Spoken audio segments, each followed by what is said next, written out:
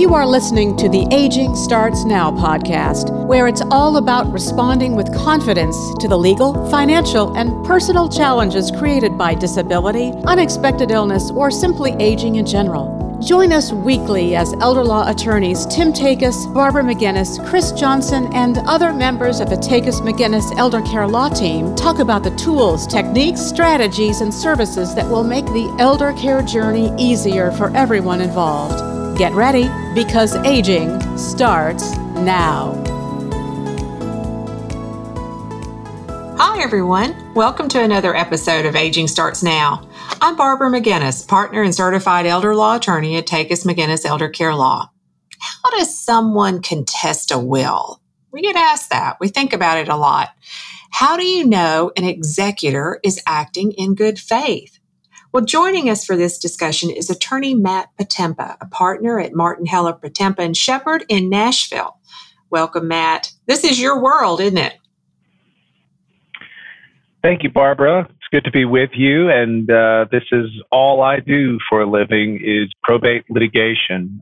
This is all I've handled for the last almost 15 years now, are will contests, trust disputes, and various other types of probate and estate litigation. So yes, I'm glad to be with you.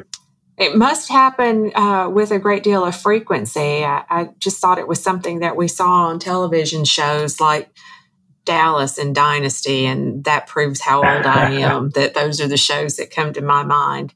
But so how do you know whether an executor is acting in good faith? Do people ask you that?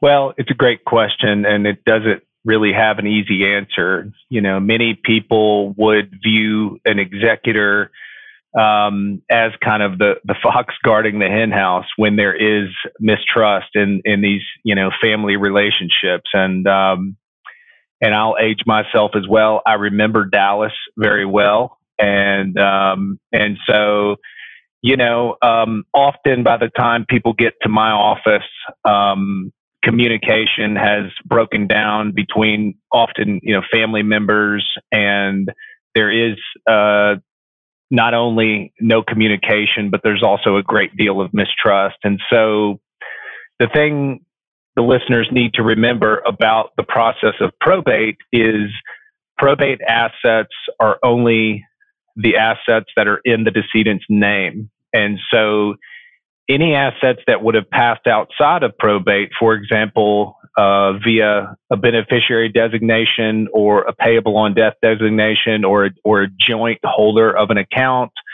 those assets are not subject to an executor's control. And so to try to answer your question, an executor has a duty to a probate court to provide generally an inventory and accounting. However, almost every will that you and I see probably waives those requirements. And so, courts in Tennessee and most courts are pretty liberal in allowing an interested party to request an inventory and accounting. But generally, those requirements are waived in a will. So, hope that answers your question. But often when I get involved, a beneficiary of an estate is seeking to require more transparency through the courts. And so often my job is to get just that, making sure that the decedent's assets are accounted for, and giving the beneficiaries and the heirs an opportunity to determine whether any assets are missing or have been misappropriated. So, yes. I think when I talk to beneficiaries that are disgruntled or dissatisfied with the way an estate is being handled, it does come down to communication. I mean, that is most likely the cause of the problem. The executor has not communicated enough with their beneficiaries to keep them updated. Probate is, or can be, an exasperatingly slow process. because there's details to be managed. And a lot of times those beneficiaries aren't aware of it unless they've served as an executor before. And so they're just sort of, if it's not going as fast as they think it should, they're assuming the executor is doing something wrong. Now, obviously, if you've been busy for 15 years doing will contests, there's probably is a lot of stuff that does go wrong, but not all the time. So what would be the grounds to really question an executor? Yeah. Well, some people reach out to me and they're simply unhappy with what the decedent left them. And that is not grounds for challenging the executor or the fiduciary. So, often people say, well, I know that dad had a checking account and he had an investment property. And oh yeah, there was the beach house down in Florida, and that's not on the inventory the executor provided. And so, if we're talking about probate assets, then any beneficiary or heir would have the ability to file an objection to any inventory in their accounting and say, now, wait a minute, executor, you didn't include the Florida condo and you didn't include dad's checking account. And so I want the judge, generally the probate judge, to order you to provide a more comprehensive list of assets. And so your listeners may wonder, well, how do we know what assets dad had at death or mom had at death? And that's a tricky question. There's no real clearinghouse or place to go to find out whether mom had a life insurance policy or, whether or not mom had a checking account that was payable to sister at mom's death. And so those are the types of issues that fuel probate litigation. And often a person has to initiate a lawsuit to have the ability to subpoena bank records. Some things are public information. For example, real property, one can go to a county tax assessor's website and generally find out whether or not a decedent owned property at the time of their death. But it's a little trickier when we're talking about financial accounts, investments, insurance policies, those types of things. So if there were joint bank accounts or the payable on death accounts, like you just mentioned, can you question those in probate litigation? I mean, can you get that information brought in? It's a good question, Barbara. I wish I had a clear answer. So, hypothetical situation happens all the time in my world. Mom dies, she has a will, and it says, I want my two children to divide everything equally, 50-50 when I die. But let's say mom, all she had at the time of her death was a checking account with $100,000. And, a year before she died, she put daughter on the account just to help her out with her bills, just to help her pay things. And so most of my, people who call me, they say, I'm supposed to get half of mom's stuff. That's what her will says. Well, no, because that $100,000 is not a probate asset.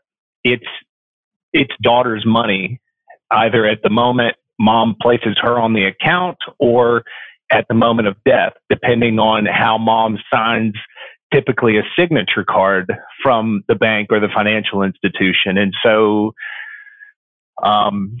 that's why we need estate planners. And so, my practice was sort of founded on the principle that it is far better to do a little estate planning because by the time people call me, often communication has broken down, mistrust has developed, and people are concerned that mom or dad's intentions may not actually be carried out. And sometimes this is a product of a lack of estate planning, and often it's a product of not titling assets according to mom's will. Under my previous example, If mom would have left the account alone, then that $100,000 account would be part of her probate estate, and her funeral expenses would be paid out of that, and any debts owed would be paid out of that.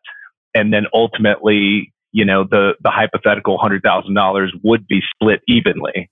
And so it's very important for your listeners to remember, not only do you have to have a smart estate plan, you also need to make sure your assets are titled accordingly. I know. I can't tell you the number. And just to build on top of that hypothetical, the number of times that people come in and say they've been advised by some bank personnel to put a child as a co-owner on the account so that the accounts don't get frozen at time of death. And that scares people. And the word probate scares people, but it's a lot of misinformation about how things really do pass at the time of death.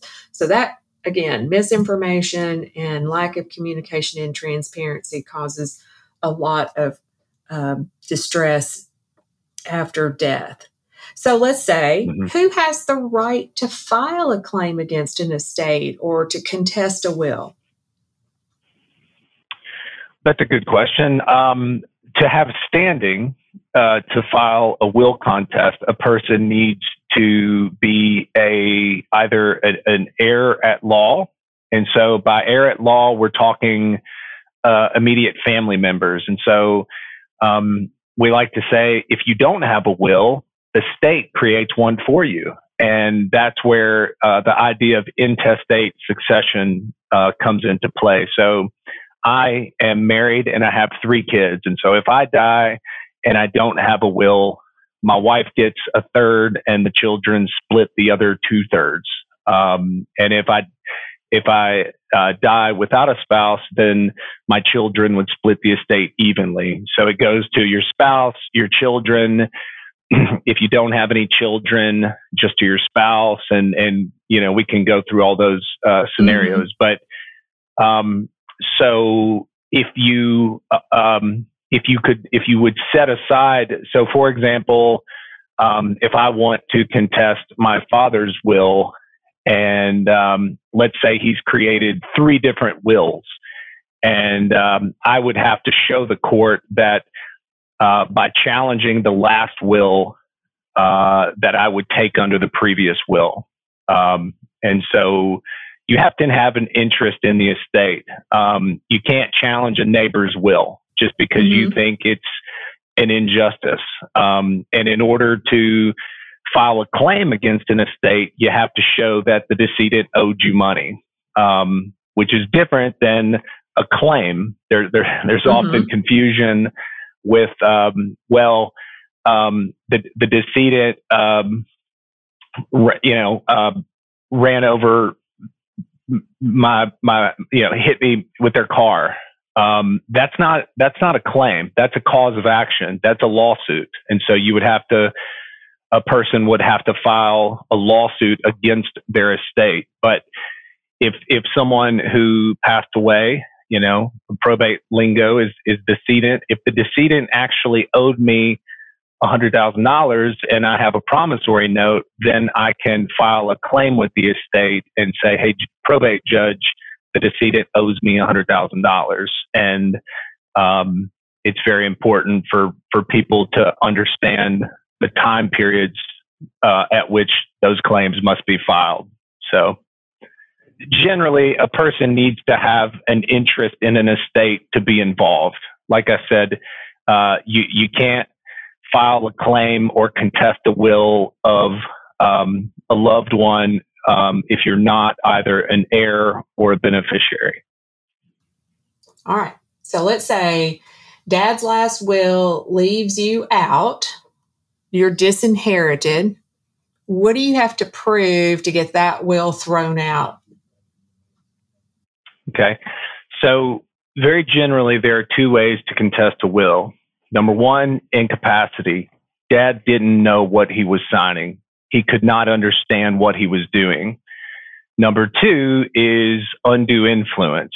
Basically, sister coerced dad into signing that document. And so to break those down a little more, let's first talk about testamentary capacity.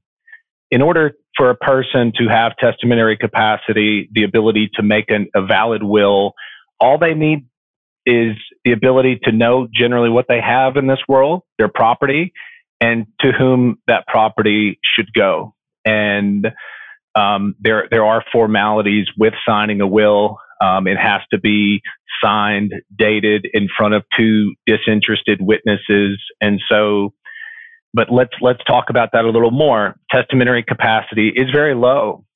Someone can have, there's no law or rule that says because a person has been diagnosed with mild cognitive dementia or some type of, even Alzheimer's, that person still may be able to execute a will as long as they know basically what they have and who they want it to go to. And so factor number 2, undue influence. There's nothing necessarily wrong with sister saying, "Hey, Dad, I think I should get all your money." Obviously that I hope no one would ever say that, but hey, brother's doing fine. He doesn't need that money. I need help, or siblings can lobby for their inheritance, but undue influence, it rises to the level of substituting one's will for that of the testator or the person making the will. And so often will contests and the evidence we present in court is a combination of those two factors. Okay. So, not only is mom declining to the point where she's becoming confused, but sister is also trying to get her into a lawyer's office or trying to print out a will and trying to get her to sign some documents. Whether that's a will, sometimes it's a deed, a quitclaim deed. And so as a person who deals with, a lot of will contests, we have to kind of start talking about what types of evidence could be persuasive in helping a judge or a jury determine that mom or dad or any loved one, that the will was not their intention. It was either a product of undue influence or a product of the lack of capacity. Oh, I don't envy you in the work that you do. That sounds almost as bad as doing divorce work. I've heard probate litigation and will contest as being described as divorce with a corpse, and it sounds very morbid. But it's a timeless dispute. What do you do with the property one accumulates during their life? And when you have someone who has expressed their intentions, at every Christmas, Grandpa said, "Hey, we're all going to get the family farm and we're going to have it in our family for generations, or the lake house or the beach house." Mm-hmm. And, 2 months before grandmother or grandfather passes, lo and behold, now the farm is owned by the nice young person from church or the caregiver. Yeah. It's difficult. It's a difficult situation, and the evidence that a person has to prove is often this gray area. Even if I have medical records that state, the week before granddad signed his will, he was confused. Okay, well, does confused mean that he lacked testamentary capacity? Maybe, maybe not. Yeah. I've had will contests where I love to get a hold of someone who is a hairdresser. I've had a hairdresser on the stand who says, "Yeah, I cut grandma's hair for 20 years, and let me tell you, the last 6 months she came in, she was different. She didn't remember how to pay by check, and she couldn't really remember. She couldn't tell me about the family like she usually did, and so these are the types of this is the type of evidence that an attorney would look for when evaluating a potential will contest or probate lack dispute. of capacity. Yeah. So this isn't something that families should take lightly. It's going to be a lengthy process, right? Exactly. And it's important to remember, this is not just for wealthy families. This is, it's in my opinion, it's just as important to preserve the family harmony as it is to preserve the wealth.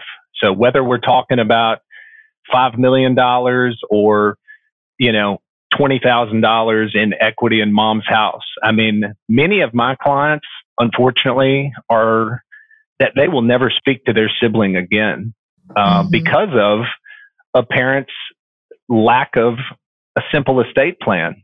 And it's very unfortunate, and it's very preventable. Well, thank you. Thank you for explaining some of these topics. It's delicate and contentious. And like you said, part of the byproduct is, families breaking apart.